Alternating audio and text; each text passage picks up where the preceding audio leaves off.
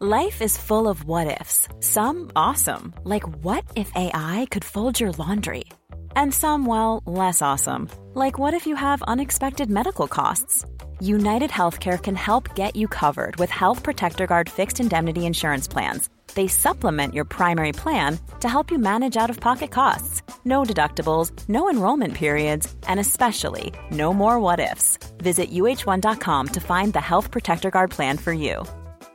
Need new glasses or want a fresh new style? Warby Parker has you covered. Glasses start at just $95, including anti-reflective, scratch-resistant prescription lenses that block 100% of UV rays. Every frame's designed in-house with a huge selection of styles for every face shape. And with Warby Parker's free home try-on program, you can order 5 pairs to try at home for free. Shipping is free both ways, too.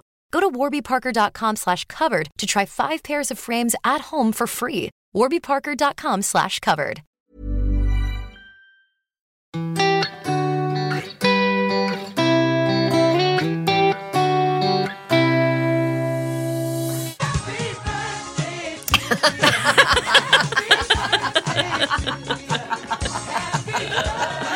Lovely.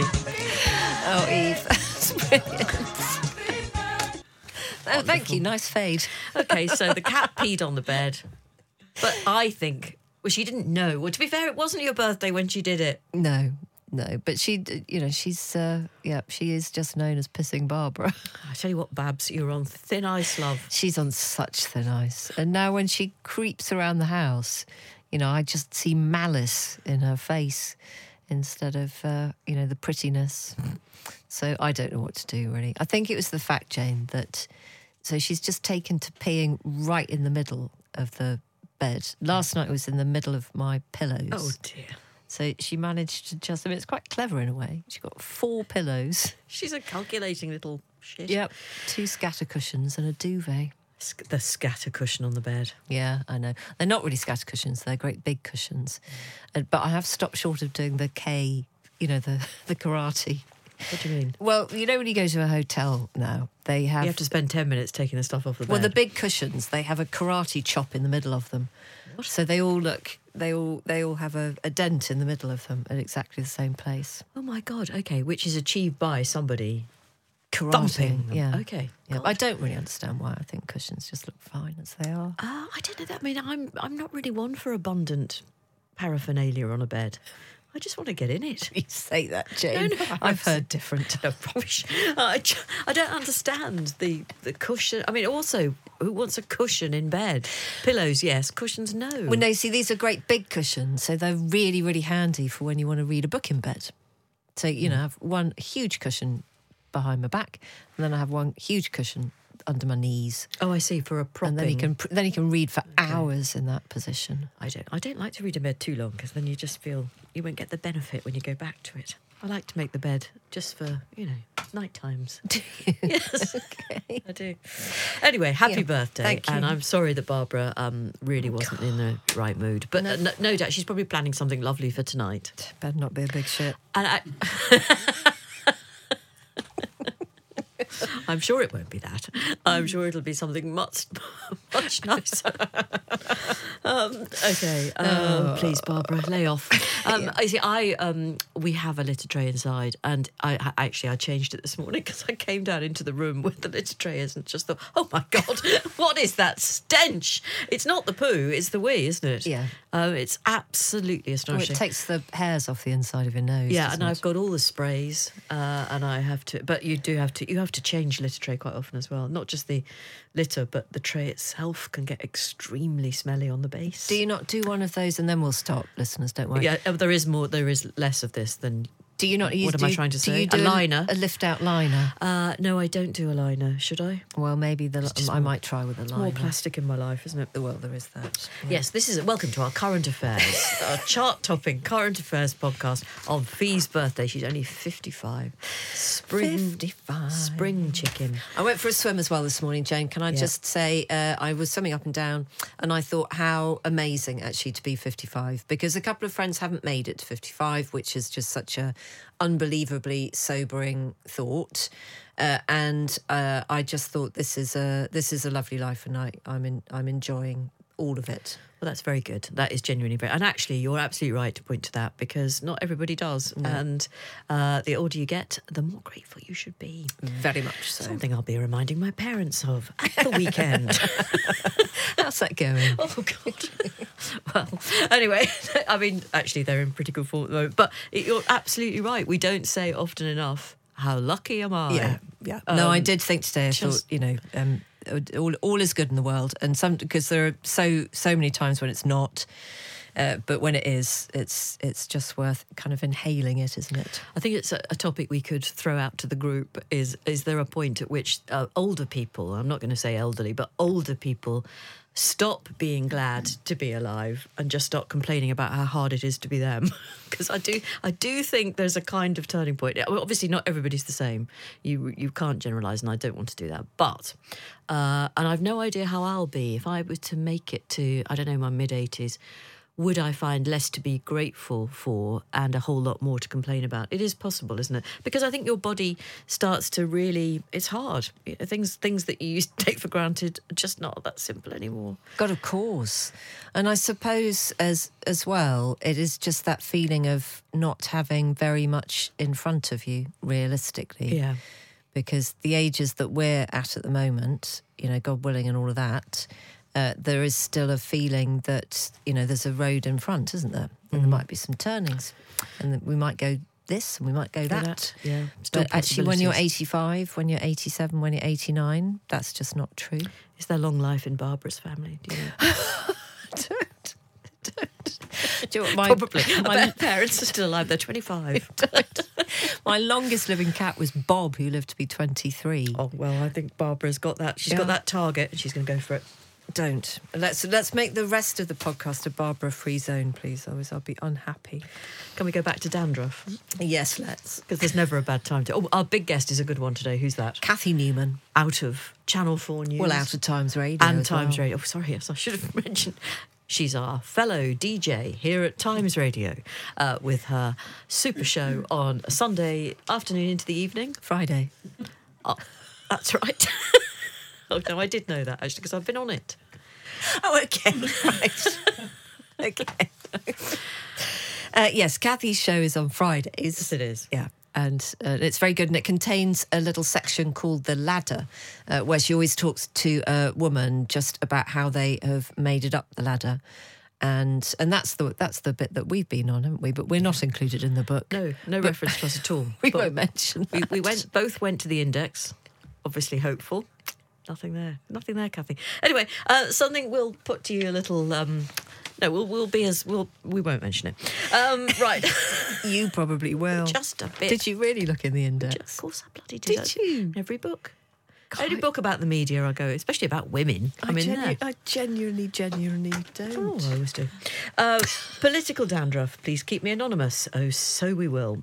Your discussion about politicians and dandruff, where else do you get this content? Reminded me of one of the tasks that wasn't on the job description when I was a civil servant working in a cabinet minister's private office. Either side of the 2001 election, I worked for two different ministers, both men in their 50s. I better not say who they were or which government department it was, because one has to remain relatively discreet about all sorts of things, even after all these years. Most of the job of a private secretary is high pressure and long hours, with each of the 4 or 5 private secretaries to a Secretary of State having responsibility for a defined set of subjects to progress the minister's agenda. They also, though, accompany the minister on official visits and other activities, which often involved a little bit of mothering to prevent any embarrassing mishaps. Many's the time, says our correspondent, many's the time I had to do a visual sweep of a train carriage to make sure my minister hadn't left a coat, a phone, or any official papers behind. For one of them, I also carried an emergency bar of chocolate in my handbag for those hangry moments when a finger of fudge or a Kit Kat could calm down tetchiness between engagements. I regret to say, I also quite often found myself brushing dandruff off the ministerial shoulders just before a media interview or opportunity for a photo. It was never spoken about, it just happened. Perhaps they thought or hoped it was an innocent piece of fluff. Needless to say, this aspect of my former role has never made it onto my CV. Happy days, says our still to be anonymous for security reasons, correspondent. But thank you. It would be fascinating to hear any more anecdotes about the kind of additional extras that people have been expected to do in jobs or have volunteered to do in jobs. Yeah. Because I bet there's quite a lot. I bet there are quite a lot. And that mothering thing, which I think, well, I will say that our correspondent is female, that mothering thing that that would probably not be asked or wouldn't be expected of a male person in that environment. I don't think whether... what was our correspondent's official job? Private secretary. So very, very high up in a cabinet minister's private office. This is important stuff. Well, it is, but I've got a sneaky feeling that along the way, very prominent and preeminent female politicians might have expected some quite strange things from their male private secretaries. Like what? I bet Bernard Ingham was lopping the top off Maggie's eggs of the morning. Handing her a finger of fudge when she got hangry. I tell you what, a finger of fudge. I mean, I always thought that was one of those... are you all right, Eve? That was one of those bits of confectionery that just was never big enough. No. I mean, I'm afraid it didn't help. But don't you think they'd acknowledged that in the meeting before they did the ad, which went, a finger of fudge is just enough to give your kids a treat? Because it was acknowledging that actually it wasn't. it was the elephant in the room. It shut them up for about 2 minutes. Yeah. And then they'd just want a sherbet dip or something a bit more substantial. Yeah. I had a stale Freddo the other day. Don't want to go there. Right. They're utterly pointless Freddos. Well, they are, but for a while they were always 20p, weren't they? So I should think so. Yep. You get 2 bites on your Freddo and you were happy with your lot. Now this one, it's a criticism. Can you take it? Is it about mental health? Yes. No, actually, that's a really interesting one. So So this is from Helen in Ilkley, who does start by saying, Jane, make no mistake, you are my all-time favourite broadcaster. So that's a promising start. Yeah. None taken, Helen. However, it drove me bananas when you said we didn't used to have mental health. I grew up in the 80s and 90s when the government started closing asylums and introduced community care. And that's why we didn't used to have mental health, because we just locked people up if they were experiencing mental health challenges. And I think it's a very good point to make, actually. Care in the community relied on there being a community that wanted to care for people. Yeah. And after it was put in place under Virginia Bottomley, wasn't it, as health secretary, a very long time ago. Did she bring in care in the community? Well, it was under her kind of time in office. And... there wasn't a community out there for many people, was there? Well, I mean, in fairness to me, I was quoting somebody who'd WhatsApped us during the programme yesterday saying we didn't have mental health when we were growing up. What I meant, Helen, was that I was backing up our listener because we didn't have the ability to discuss in public our own mental health or lack of it. We certainly had asylums, because actually that was something that I talked about to Caroline Quentin when she was on the week that you were off, because Caroline's mum had been in one of the asylums. And Caroline, I think relatively unusually, although it's not completely unheard of, spoke very positively about the impact that hospital had had on her mum. In fact, she credited it with saving her mum's life. Yeah. And said it was absolutely a place of sanctuary for her mother to be. And she did get better, and she came out and she lived, I think, a relatively quiet but content life for many years afterwards. So I think I totally agree that care in the community is... Well, that perhaps, it wasn't funded in the right way. It still exists, because those asylums don't exist anymore. And increasingly, I think there are people who are saying, they weren't altogether bad as long as they offered a decent amount of treatment for people. Yeah. And they kept people safe and away from the rest of us, because we are capable of great cruelty to people who are going through a mental health crisis. There was a woman, I don't know if were you at London Bridge Tube Station today? Yes. I don't know if you went past the poor woman that I went past who was just crying. She was slumped up against a wall. No, I didn't see her. She was in a truly, truly desperate state, crying, and a young guy, most of us ignored her. You couldn't completely ignore her, but a young guy went over to her, bent down, and tried to give her some money. He completely out of the goodness of his own heart. And she just gave him an absolute volley of abuse. And he kind of backed off nervously, and just for an instant locked eyes with me, and I sort of smiled at him in a kind of, you did the right thing there, mate, and well done you for trying. And he sort of smiled a bit weakly, and then we both just walked off. And it's just, you think, was that happening back in the 90s? Were the people clearly in such distress in incredibly public places? Yes, there were. Were they in a place of safety? I don't know. I mean, I don't know what that poor lady's issue was, but she was... It's not often you see it in such an exposed place and somebody in so just desperately in need of help. But I think if you just went and sat in A&E in a hospital, over a 48-hour period, you would see so much mental health distress, and so many doctors say the same thing, that there isn't the onward conveyor belt now. So apart from anything else, most A&Es will have a mental health assessment room, which now ends up being used as the place where, people who are, in incredibly vulnerable positions, likely to harm themselves, are just kept.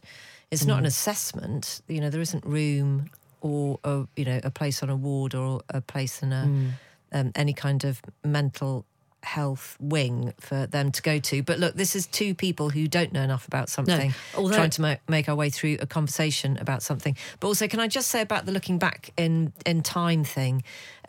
Sometimes when I hear those conversations, and we're having it at the moment, aren't we? Because the Resolution Foundation's study was revealing about the very poor mental health of 20 to 24-year-olds. I think it just adds nothing to the conversation for us to make a comparison to our own youth, because so much has changed. The experience of 0 to 20 now in the world for young people bears no comparison to our experiences.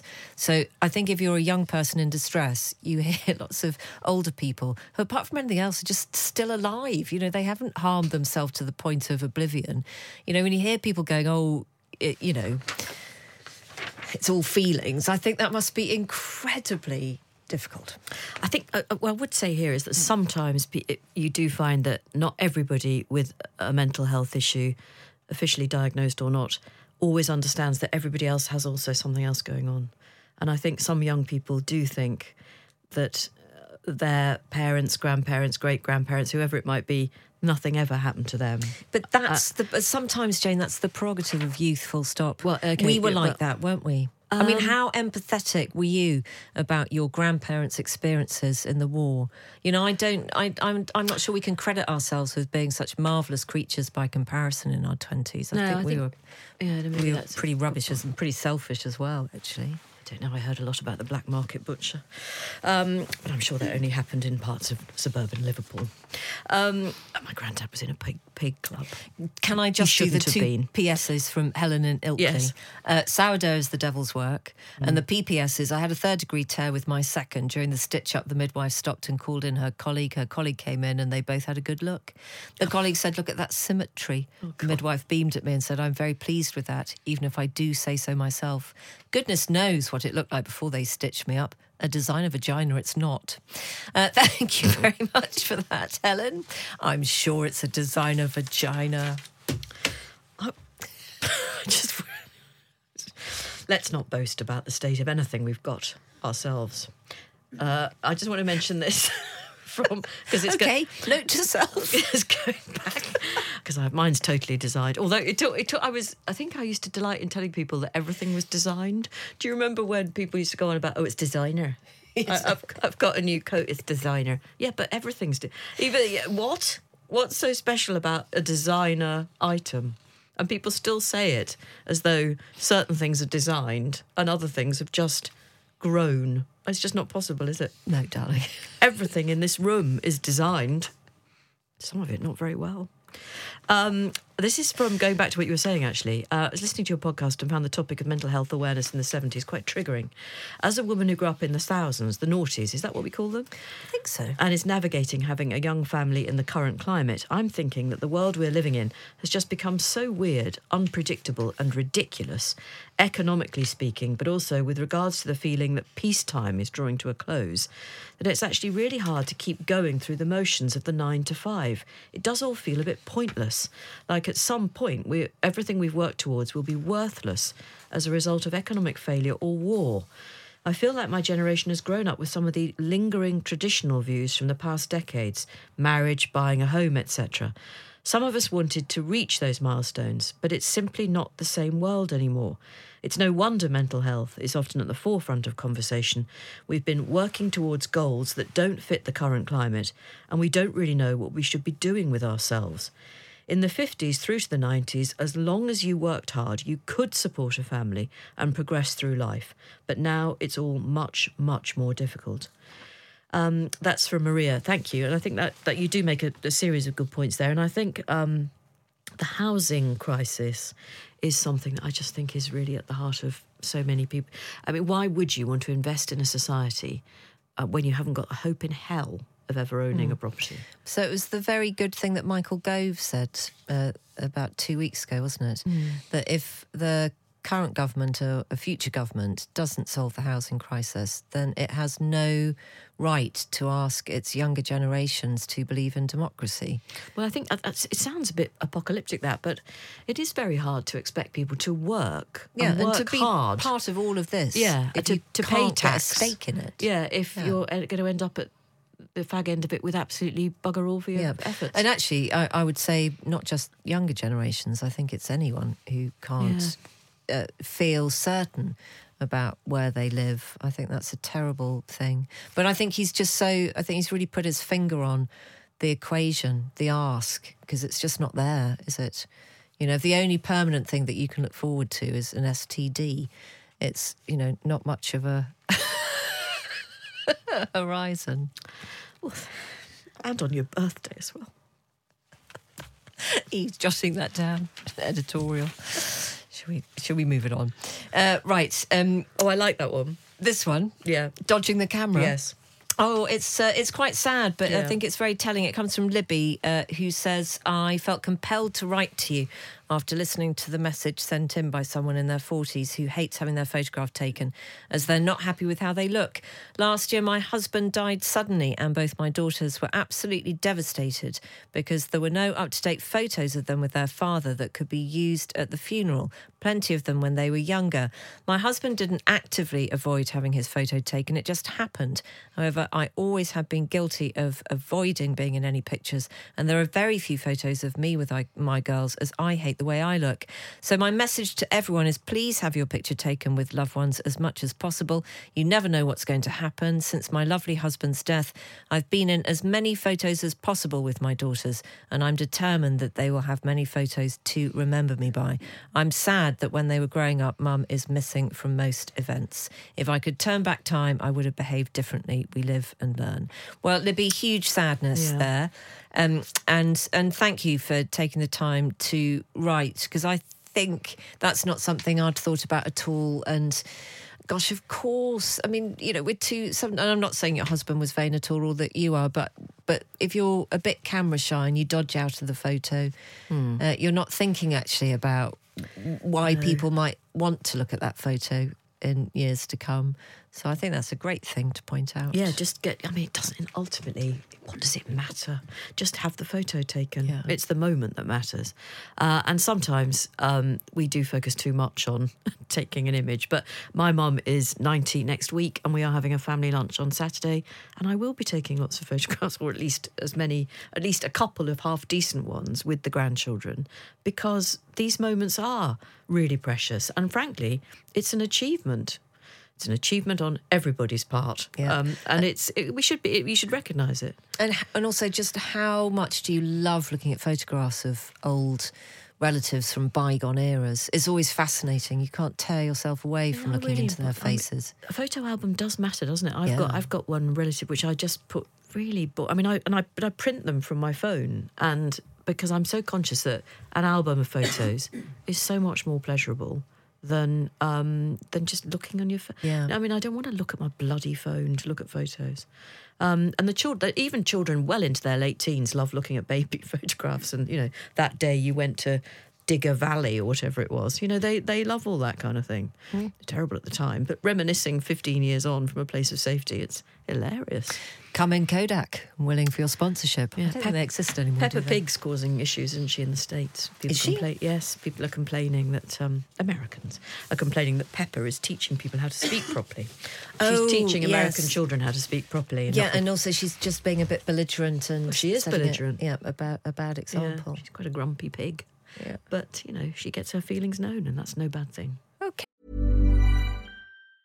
Jewelry isn't a gift you give just once. It's a way to remind your loved one of a beautiful moment every time they see it. Blue Nile can help you find the gift that says how you feel and says it beautifully, with expert guidance and a wide assortment of jewelry of the highest quality at the best price. Go to BlueNile.com and experience the convenience of shopping Blue Nile, the original online jeweler since 1999. That's BlueNile.com to find the perfect jewelry gift for any occasion. BlueNile.com. Need new glasses or want a fresh new style? Warby Parker has you covered. Glasses start at just $95, including anti-reflective, scratch-resistant prescription lenses that block 100% of UV rays. Every frame's designed in-house with a huge selection of styles for every face shape. And with Warby Parker's free home try-on program, you can order 5 pairs to try at home for free. Shipping is free both ways, too. Go to warbyparker.com/covered to try 5 pairs of frames at home for free. warbyparker.com/covered. Planning for your next trip?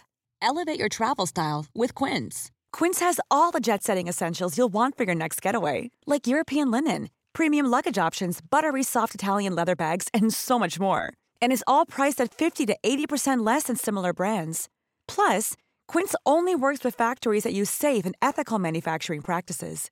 Pack your bags with high-quality essentials you'll be wearing for vacations to come with Quince. Go to quince.com/pack for free shipping and 365-day returns. Shall we move on to Cathy Newman? Yes, Our come in, guest this Cathy. afternoon. Yeah. So Cathy is our colleague here at Times Radio, and she has got a new book out called The Ladder, in which she talks about other women's journey to success in various shapes and forms. And sometimes actually success is just dealing with the vicissitudes of life that have been thrown people's way. And it's always a good listen. And in this book, she does this very clever thing, Jane, doesn't she, where she doesn't just detail another woman's life. She's actually put experiences of life into very thoughtful categories, like dealing with imposter syndrome, becoming and belonging. I didn't realise that was a quote from a famous philosopher.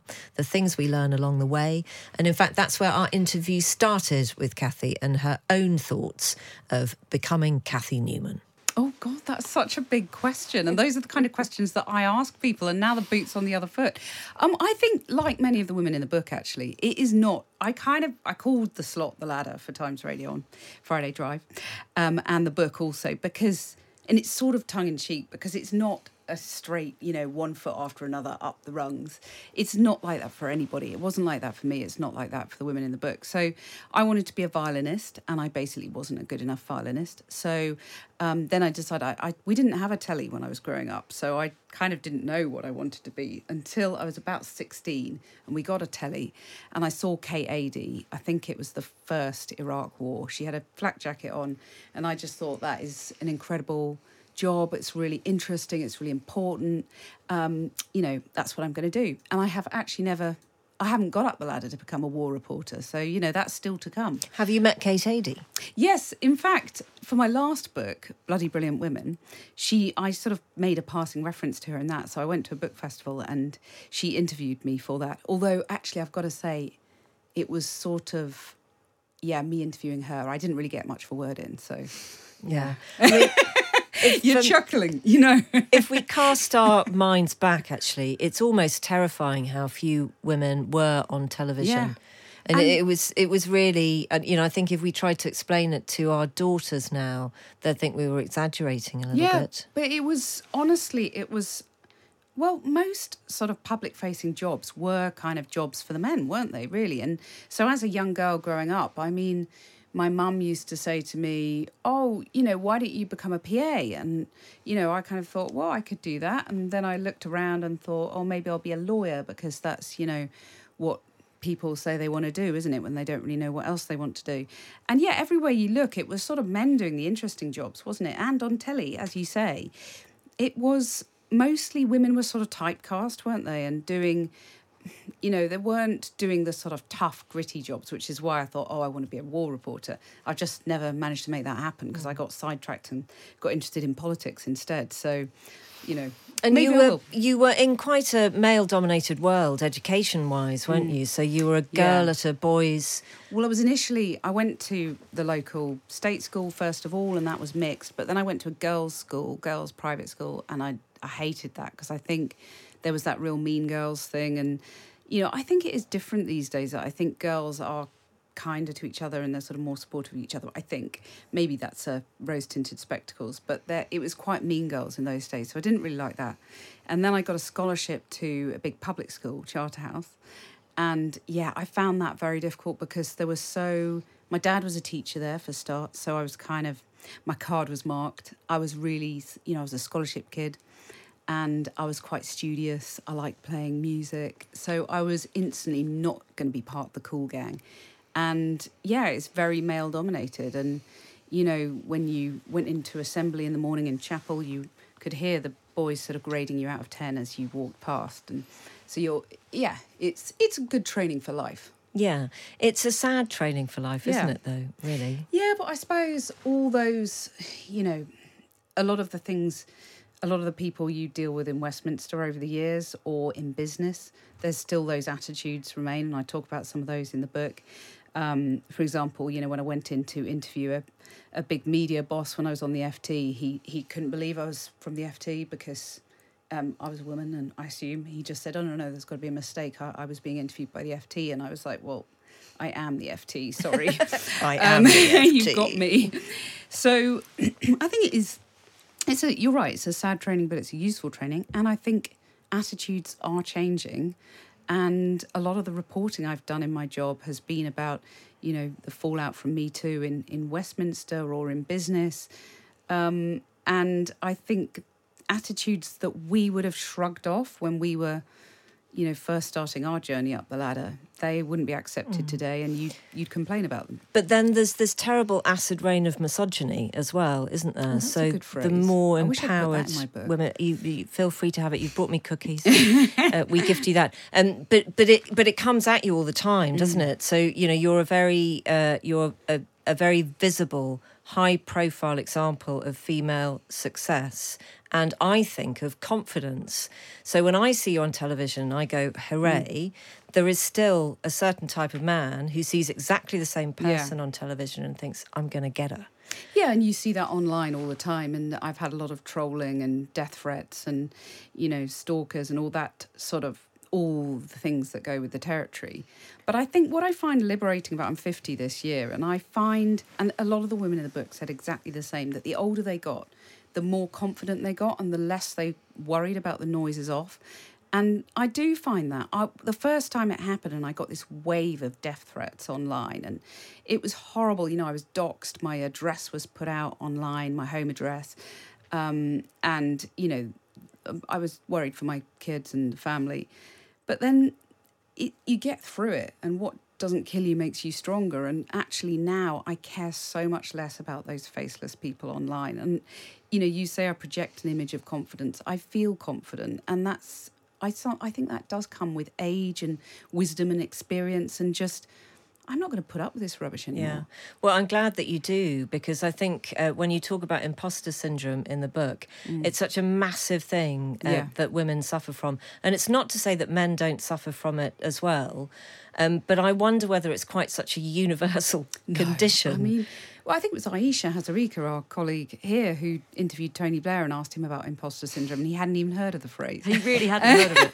Well, you mentioned, actually, just going back briefly to the trolling, and I don't want to dwell on it, but you tried to explain it to Jon Snow, and he didn't really know what you were getting at, did he? Yeah, and I think, it was interesting because, he wasn't being unsupportive. He just literally had no experience of it. And I think that was in the early days. I think it's changed now a bit, because I think it's just become such a sort of pit of vitriol, Twitter, that I think everybody gets. That Anyone who's even outspoken, older even white the white men. yeah, Really? yeah, but Yeah, not as much. but I not as mean, much, okay. whatever you think of her politics, I think there was an analysis done soon after Twitter sort of became mainstream of abuse and trolling, and it was found that Diane Abbott got a disproportionate amount of all the trolling because she was a woman and because she was black. So, yeah, it's something that definitely isn't shared equally, but I feel I spend less time on Twitter now. I think that's probably partly self-preservation. I don't really look at the notifications so much. I do a bit more blocking, but I don't really want to spend all my time blocking stuff because it's just an extra sort of tax on being a woman, isn't it? It's like, why should I spend that time? Yeah. So I just go on it less. Yeah, I mean, it's a very polluted pool, and if that was a thing in real life, you'd just get out of it, wouldn't you? You just wouldn't stay in the water. Although there's that thing of you don't refuse to walk down the street because you might get attacked, do you? I want to be able to walk down the street on Twitter and not be attacked. Yes, I'd like that too, and I'm sure Jane would, but while there are just so many idiots throwing stuff around, it just takes a lot of energy to keep ducking all the time, doesn't You do it? it a bit less, I think, We do want to talk about your husband's amazing cooking. We'd like some recipes. He's a bit embarrassed, actually. Yeah, Is he? This is the headline on Times 2. I don't ever cook a meal at home, and I paid my husband to transcribe my book. Confessions of the news presenter, Cathy Newman. Well, my husband said when he saw that, he said, husband cooks a meal, shock. And I just thought it wasn't actually really big news anymore. But I suppose, I don't know, I think a lot of women who are the ones going out to work and their partners are staying at home, I think probably a lot of them don't do the cooking, but I suppose maybe they swap at the weekend. Well, the fact is, it's not really a feminist thing. I'm just not very good at cooking and I don't really enjoy it. And my husband is good at cooking and he enjoys it. So it's like, why would you not split the roles that way? It's not really me making a feminist statement that I won't be chained to the cooker. But, we wouldn't eat otherwise. I mean, Yeah. It's fun, isn't it? Because you might not remember this, but you came on our previous incarnation of our podcast. I do remember. It was lovely. For your other book about bloody brilliant women. Yes, yeah. And Difficult or brilliant? No, sorry, I'm so sorry. You of course would know the title of your own book. I can't remember the subtitle though. But you told us about your husband doing all the cooking and the fact that you didn't cook. I mean, that would have been 4 or 5 years ago. And I hate to say this, but Jane and I didn't really bat an eyelid at that. I think we just slightly laughed at the fact that you didn't have a signature recipe that you could do. Never been able to spot a story, have we? We had no idea how outrageous it was, Cathy. Well, but nobody picked up on it then. Well, I think Christina Lamb, who is an amazing foreign correspondent, actually tweeted the interview yesterday and said it will be news when it's no longer news. That, we'll have finally reached equality when it doesn't actually matter who does the cooking. Yeah. We should talk about some of the amazing women who you mention in the ladder. So this, what we all do for a living, is incredible, isn't it? Because somebody comes into the studio and you can ask them, whatever you like. And there's something about conversation, I think, when it's live, where people tell you things which they might not tell you if you were just writing it down, or you had the pressure of the cameras in a TV studio. So I wonder who's really stayed with you from this studio, who's told you something where, the tingles have come the across hairs on the you. back of your neck have stood up. Well, I mean, honestly, this sounds like puff and it's not, but virtually every week I come away from the discussion going, oh my gosh, that's amazing. What a story. Because most of the women who sort of qualify because they've done something amazing in their lives or they've reached a certain point of success, they've done that in the face of adversity or, terrible sort of trauma. And, I could literally name most of the interviews that I've done, but just to single out a few, I mean, we've mentioned already Rosamund Adu, Kissy Deborah, just to have that grief of your child dying and, I'm not saying she turned it, but she out of that grew this amazing campaign to tackle air pollution. That was inspirational. And, I can feel when I'm interviewing someone like that about terrible personal trauma, I feel moved to tears. But the amazing thing about Rosamund is she has that positive energy as well. So you're sort of crying one minute and laughing the next. So that stands out. Jocelyn Bell-Burnell, who was my very first ladder interviewee, I was actually really nervous because it was a big deal. It was this new slot. It was half an hour. It had to go really well. And she's this incredible astrophysicist who should be a household name, but isn't. She discovered pulsars, which are stars that have reached the end of their lives. And without her discovery, we wouldn't have discovered black holes. So it's a pretty big deal in astrophysics. And she told me how she did it. And actually it was imposter syndrome in a way that led her to that discovery, because she was so worried that she wasn't good enough to be at Cambridge University that she worked twice as hard as everybody else. And she pored over the data that much more diligently. And so that was how she discovered this anomaly in the data, which led her to discover pulsars. So, someone like that, you just think, what an incredible story of turning a sort of, in a way, a lack of confidence that many women share into a great strength. So I learn a lot from the women. Tawakkol Karman, a Yemeni activist, Marina Litvinenko, both of them said to me, you kind of think, how do you... Tawakkol Karman constantly put in jail for her protests. How do you stay positive in the face of that? Marina Litvinenko, her husband was poisoned by Vladimir Putin's regime. So how do you retain hope? Both of them said the same thing, that they have to retain hope. And the inspiration of, I'm quite a moaner. If I have a bad day, or, the hair is wrecked by it raining outside or something, or I have a difficult journey to work, I tend to sort of let off steam about that. But when you're talking to these women who have faced incredible threats to their personal safety, or they've lost someone incredibly dear to them, you feel totally humbled by that conversation. And so, yeah, I feel really privileged to have this opportunity to talk to these women, and now to put some of them in the book. If you were a young woman now starting out, would you choose journalism? Yeah, it's interesting because both of my daughters, I can see that they're slightly drawn to journalism, but they've, at the moment anyway, they've both kind of said, no, I don't think so. And in a way, I don't blame them, because I think it's a much tougher world than it was in some ways, and in some ways not, than when I started out. I think I spent about a decade on newspapers, and actually that was an incredible place to get to learn what a journalist was and how to be a journalist. And I think that training ground doesn't exist in the same way as it did. And I think that's really worrying. I think journalists on the way up are incredibly badly paid, and it's hard to make ends meet if you're living in London, for example. Well, if you haven't got a connection in London, somewhere you can sleep. Exactly. It's hopeless, impossible. And I mentor a lot of people, and I do actually say to them, well, try Channel 4 in Leeds, or try BBC in Salford, because I think it's easier to... Cheaper, certainly. Yeah, cheaper, and, just easier to get a foothold. So I'm not... I worry about the future of particularly investigative journalism as well, because how many outlets actually do proper investigative journalism now? The cutting back of Newsnight, I think, is actually a real concern if the BBC is sort of pulling back from that kind of hard-hitting news coverage. So I think we're at a bit of a crossroads, and we've got social media pumping out misinformation, and public service broadcasters like the BBC, Channel 4, are incredibly important.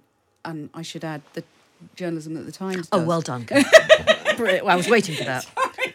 But no, it's true though. Foreign correspondence, we talked about Christina Lamb, the work that people like that do, and there is a lot of investigative reporting on the Times, that's all really important, but it feels to me that it's sort of slightly swamped, or at risk of being swamped, in this morass of kind of misinformation and vitriol that isn't really being regulated. Are you looking forward to the election?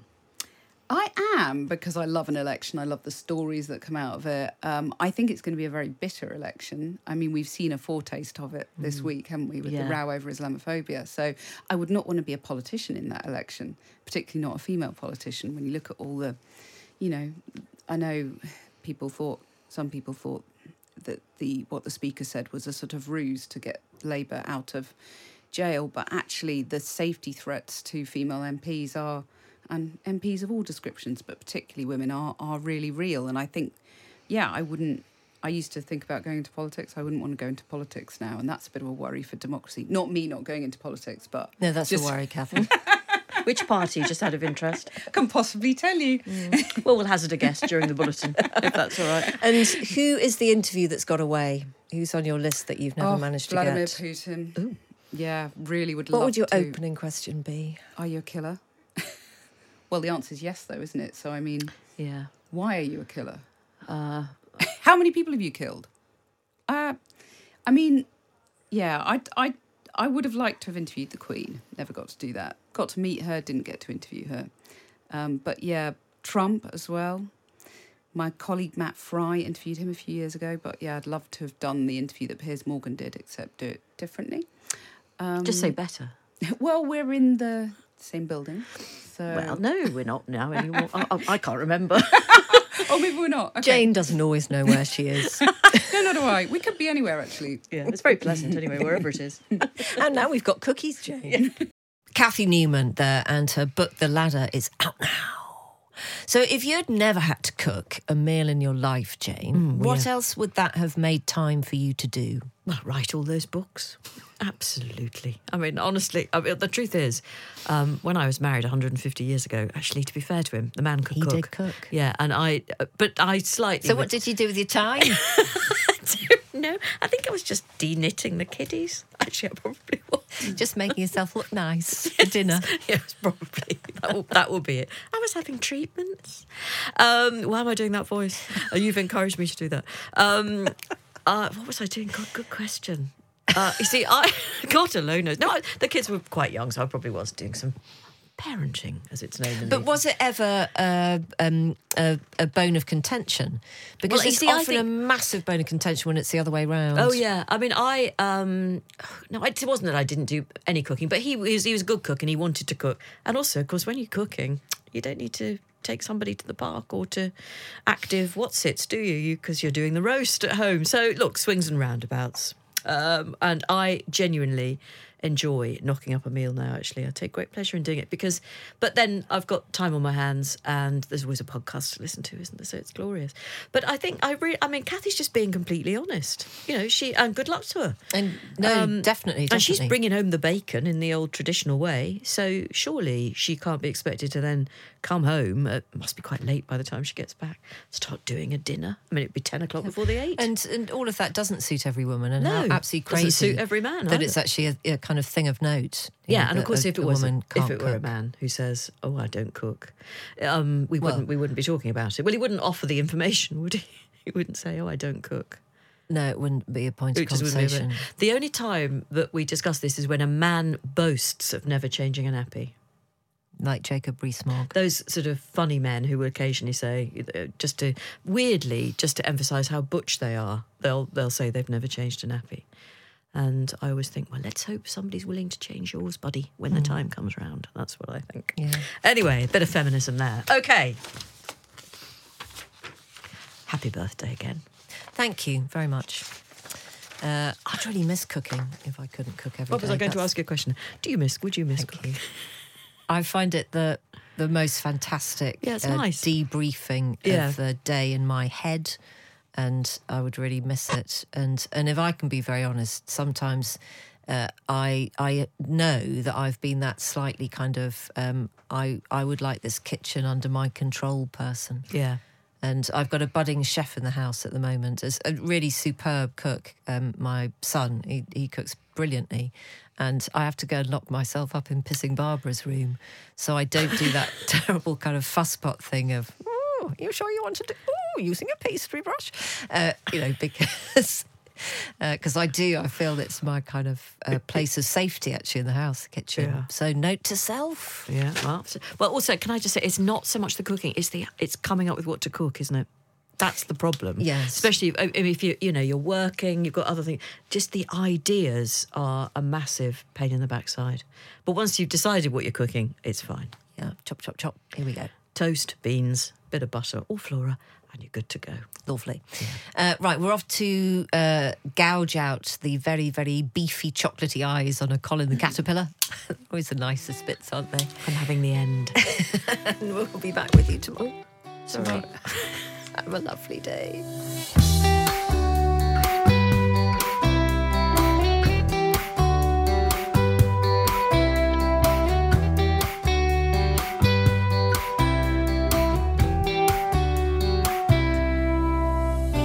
Well done for getting to the end of another episode of Off Air with Jane Garvey and Fee Glover. Our Times radio producer is Rosie Cutler and the podcast executive producer is Henry Tribe. And don't forget, there is even more of us every afternoon on Times Radio. It's Monday to Thursday, 3 till 5. You can pop us on when you're pottering around the house or heading out in the car on the school run. Or running a bank. Thank you for joining us and we hope you can join us again on Off Air very soon. Don't be so silly. Running a bank? I know, ladies. A lady listener. I know, sorry.